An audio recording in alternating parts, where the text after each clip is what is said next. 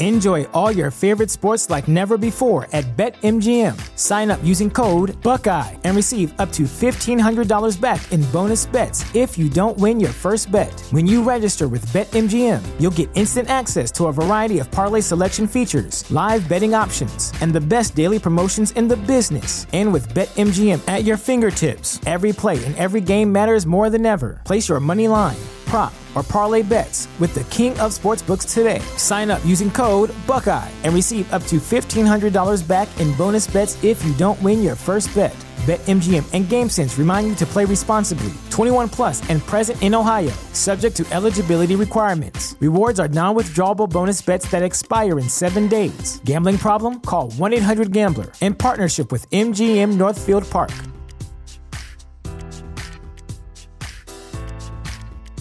You know how to book flights and hotels. All you're missing is a tool to plan the travel experiences you'll have once you arrive. That's why you need Viator. Book guided tours, excursions, and more in one place. There are over 300,000 travel experiences to choose from, so you can find something for everyone. And Viator offers free cancellation and 24/7 customer support for worry-free travel. Download the Viator app now and use code Viator10 for 10% off your first booking in the app. Find travel experiences for you. Do more with Viator.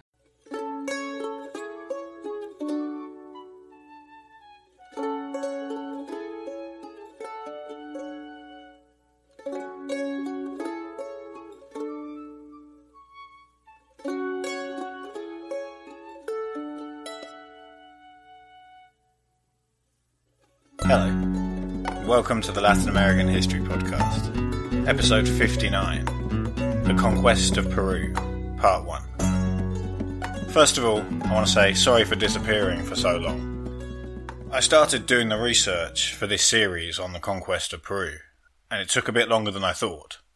I then decided to give myself a bit of a break over Christmas, and basically I've only just managed to kick myself back into gear. Thank you for your patience. We should be getting back to a regular schedule from now on. This is the first episode in a new series on the Conquest of Peru. Like the Conquest of Mexico, this is one of the big events in Latin American history, at least in terms of how well known it is. It felt like a good place to pause then, at the beginning of what will be a relatively big project. As with the Conquest of Mexico, it's hard to know exactly where to draw the line on finishing the story that this series covers. Elements of and characters from the story will continue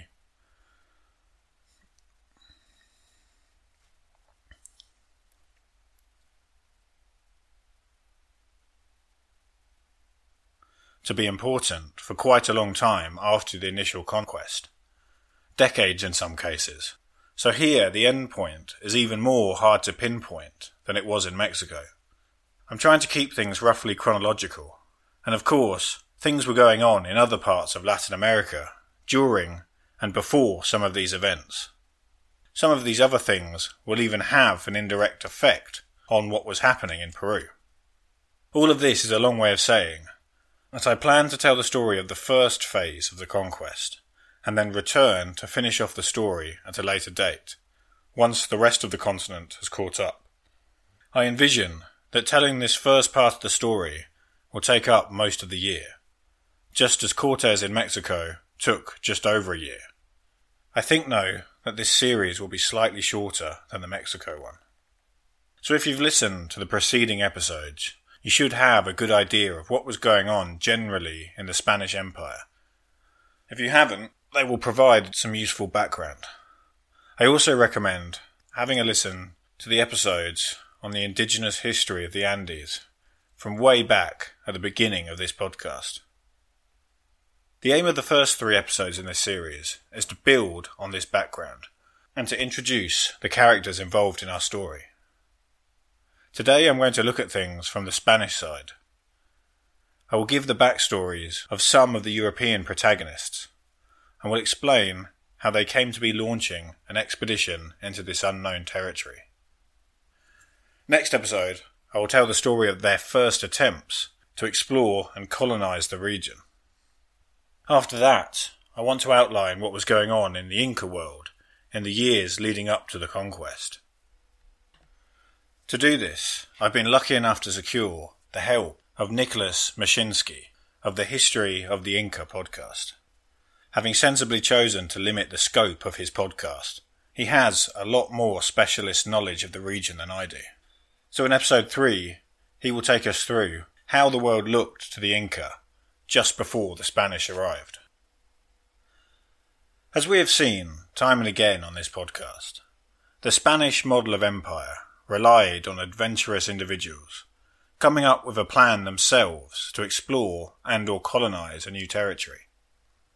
They would seek permission from the crown to launch their expedition and find the money they needed from somewhere. Normally, these individuals were veterans of previous campaigns, led by someone else, and these people had spent some time milling around the colony they had helped found, before deciding that they were capable of leading one of their own. In the case of Peru, there were 3 men who came together to instigate the conquest. They were Francisco Pizarro, Diego de Almagro, and Hernando de Luque. The crucible within which they hatched their plan was Davila's Panama colony. All 3 had been born in different parts of Spain, but they all found themselves in Davila's colony. It's here that they would have met. Pizarro was from a town called Trujillo, in the region which was becoming a factory of conquistadors, Extremadura. His upbringing was not comfortable by the standards of the aristocracy, although he was no peasant. His father, Gonzalo, was a colonel who had fought in Spain's Italian wars. He was a respected soldier, but his family life would have been considered dysfunctional, if not downright sinful, by Catholic Spanish society. Gonzalo had 4 sons, but all but one of those, Hernando, were born outside of marriage. We don't know much more about the early lives of these brothers, but they will all become important characters in the story, so I will introduce them now. Francisco, the famous Pizarro, was quite a bit older than his brothers. Hernando was born sometime between 1501 and 1508 to Gonzalo's legal wife. Gonzalo had not settled down at this point into family life, however. He had 2 more sons, Gonzalo Jr. in 1510 and Juan in 1511. These 2 had the same mother, but she was not the wife who had given birth to Hernando. Although the years of birth are not certain for all the brothers, we know that Francisco would have been at least 20 years older than Hernando, and between 30 and 40 years older than the other 2. Francisco's mother had no illustrious family name or wealth to support him with, and importantly, as his parents weren't married, Francisco had no legal chance of inheriting anything from his father. We really don't know much about his childhood. We don't know the exact year he was born. There is an unverified story that his mother tried to abandon him as a baby on the steps of a church, and it's thought that he was illiterate.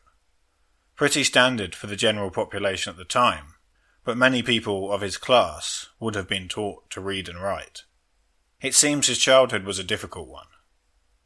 Extremadura was a rough, hot, and infertile frontier, only recently conquered from the Moors, and without the natural conditions needed to develop in the way that neighbouring regions did. There are some striking similarities between Pizarro's childhood and that of Hernán Cortés. Both were of course from this region, both were the children of tough soldiers, and both saw little opportunity for themselves at home. The 2 were in fact related. Gonzalo Pizarro was Cortés's grandmother's first cousin. There's no evidence that Francisco knew Cortés personally, or that Cortés's choice to try his luck in the New World directly influenced Francisco's decision to do the same. It seems that lots of people from his class and region were doing the same thing. He did, however, tread a similar path to Cortés, emigrating to the New World and establishing himself there. Pizarro was actually on the boat to Hispaniola that Cortés was supposed to have taken. You might remember that Cortés missed that one after injuring himself escaping out of the window of a married woman he'd been seeing. Before not missing that boat, however, Francisco gained experience in the Spanish army in Europe. He fought against the French in Italy, but unfortunately not much is known about his experiences there. Once he got to Hispaniola, Pizarro spent several years there, although again, we don't know too much about what he was doing. In 1509, he joined the Ojeda expedition to the Colombian coast. We covered that one in episode 30. The expedition, of course, ended up heading towards what is today Panama, where the town of San Sebastian was founded. Pizarro must have been making a name for himself by this point, because while Ojeda went to get reinforcements, he was left in charge of the settlement. Now, I don't want to retell all the ins and outs of that story, but, to put it briefly, another Spaniard named Enciso came with reinforcements, and he quickly fell out with Pizarro. Out of obscurity, Vasco Núñez de Balboa appeared, took control of the expedition, and managed to persuade them all to found a new settlement, which, after a brief period of mismanagement by Enciso, Pizarro again ended up governing. Panamanian politics will continue to be complicated and unstable, but as far as Pizarro was concerned, two things had happened.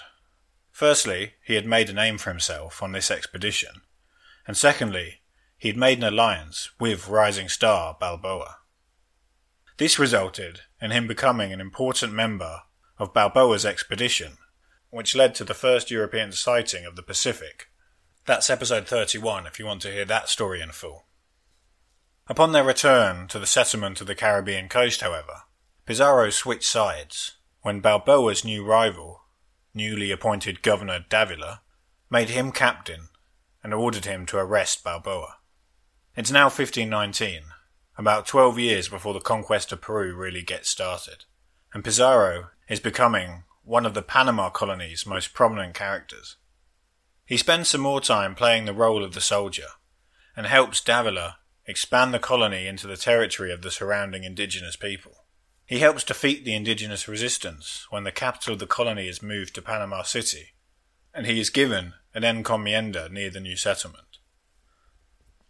It's around this time he and his two companions decided that they would attempt to found a new colony to the south. So one of these companions was Hernando de Luque. Pizarro had proven himself a capable soldier and commander, but you need more than that to launch an expensive expedition into the unknown. De Luque's job was to liaise with polite society and secure the all-important financial backing they needed. We really don't know much about De Luque. He was born and raised in Andalusia, where he was ordained as a priest. He came over to Panama with Davila, but what he did there is unclear. What was probably De Luque's most important action in the whole conquest took place before it had even begun. He had connections in the colony, and he managed to persuade one of the most powerful and rich men there, Gaspar de Espinosa, to invest in the expedition. Now throughout our encounters with him, we've seen how fickle and expansionist Davila was, and so the group would have to tread carefully around him. While their intention was to found a separate colony outside of his jurisdiction, for now they were very much within his jurisdiction, and so if he had aims to expand his colony to the south, he would do everything he could to make their lives difficult. And there was a lot he could do. Luckily, as we saw when Cortes began expanding into Central America, Davila turned his attention northwards instead. But at this point, it wasn't clear that that would happen. Another of De Luque's roles, then, was to be the bridge to the centre of power in Panama. Rather than leading from the front, it was envisioned that he would spend time in Panama City, keeping Davila on side. The final member of the trio was Diego de Almagro. When people think of the conquest of Peru, Pizarro is the name that always comes to mind, to the exclusion of all others. As we shall see, however, it could quite easily have been de Almagro's name that we associate with the conquest. He will contribute almost as much as Pizarro, and although Pizarro did give the orders, to begin with, you could argue that they were equal partners. De Almagro was about the same age as Pizarro, and he came from a similar background. He was an illegitimate son without many prospects at home. Home was a village just to the east of Extremadura, in the neighbouring region. Raised mainly by his maternal uncle, who he did not have a good relationship with, his father had refused to acknowledge him as his son, and so he ran away to Sevilla as a teenager, where he worked as a servant to a nobleman there. He was there for quite a long time, and all we really know about this period of his life is that he got into an argument with another servant, which ended up in him stabbing the other man. He did have to face trial for this, but whatever the outcome and punishment, in 1514, and with a good word from the nobleman he served, who obviously didn't mind about him stabbing another of his servants, de Almagro was given a place on Davila's ship to Panama, the same one de Luque went out on. Once there, he settled into the new colony, and was given an encomienda. He then led a small expedition up the coastline from the main settlement in Darien. This resulted in the founding of Acla, which would become the beginning of the trail to the Pacific and the place of Balboa's death. Having founded it, he was made the new settlement's mayor, but had to give up the position soon afterwards due to an illness of some kind. He became friends with Balboa, but probably did not go with him to the Pacific. When Panama City was founded and made the colony's capital, Almagro was one of the first to move over, and he was given more land nearby. By this point, he had established a relationship with Pizarro, and probably looked after Pizarro's land from time to time while he was away. Almagro took an indigenous woman for a wife around this time, and soon they had a son. He was named Diego de Almagro II, but is often referred to by his nickname, El Mozo. In English, this simply means youth or young man. So that brings us up to around the year 1524, the point where attempts to colonize the lands of the south are about to begin. The three main protagonists from the Spanish side have come together and formed a partnership. They have secured financial backing, and they will start enlisting men. We will look at those first attempts next episode, but before finishing today, I want to introduce one last person, one of the men they will enlist, and someone who will come up during this series. I say introduce, it's more a case of reintroducing him.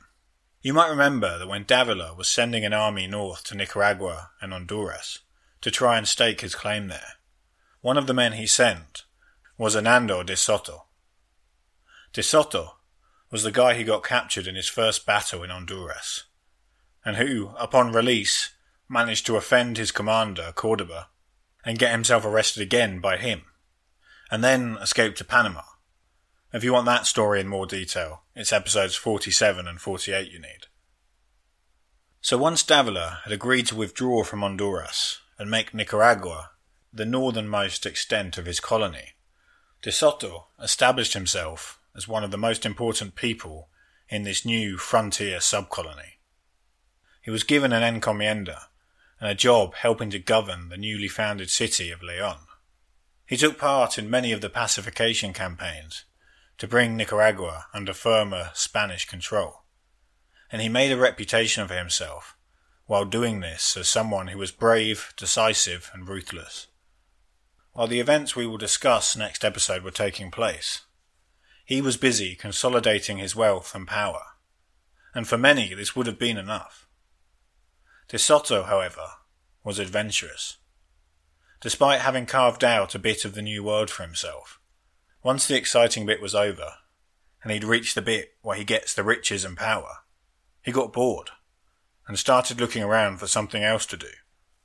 He was limited by the fact that his direct allegiance was legally to Davila. He couldn't mount any expeditions unless authorized. Once Davila died, however, he decided that rather than wait and see if a new governor would back him to explore, he would give up his position and use his wealth to gather his own group of men and sail down to join this expedition to South America he'd been hearing about. You've been listening to the Latin American History Podcast, written and recorded by Max Sargent. For more information, visit the website www.maxsargent.com/The History of Latin America, and that's spelt MAXSERJEANT. If you have any comments or questions, feel free to get in contact at historyoflatinamericapodcast@gmail.com. You can also find the Facebook page by searching for the Latin American History Podcast. The Twitter handle is @HistoryLatinAM, and if you've liked the show, you can help out by leaving a review on iTunes. Alternatively, if you visit the website, you'll see that each episode is accompanied by relevant photos. Most of these are my own, taken during my time in Latin America. All these photos and more are available to purchase as prints at my Etsy shop. You can find this at www.etsy.com/MaxSargentPhoto. That's spelt www.etsy.com/MaxSergeant photo. Thanks for listening.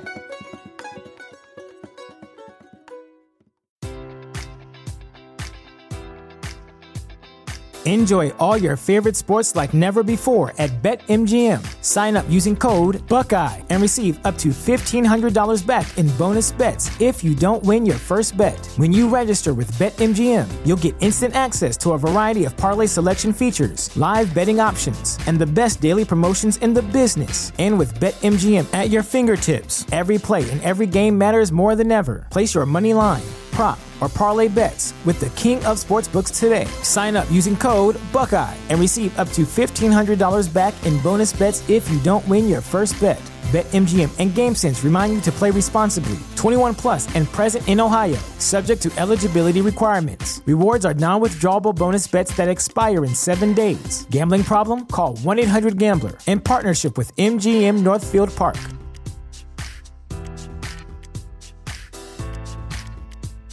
When you visit Arizona, time is measured in moments, not minutes. Like the moment you see the Grand Canyon for the first time. Visit a new state of mind. Learn more at hereyouareaz.com.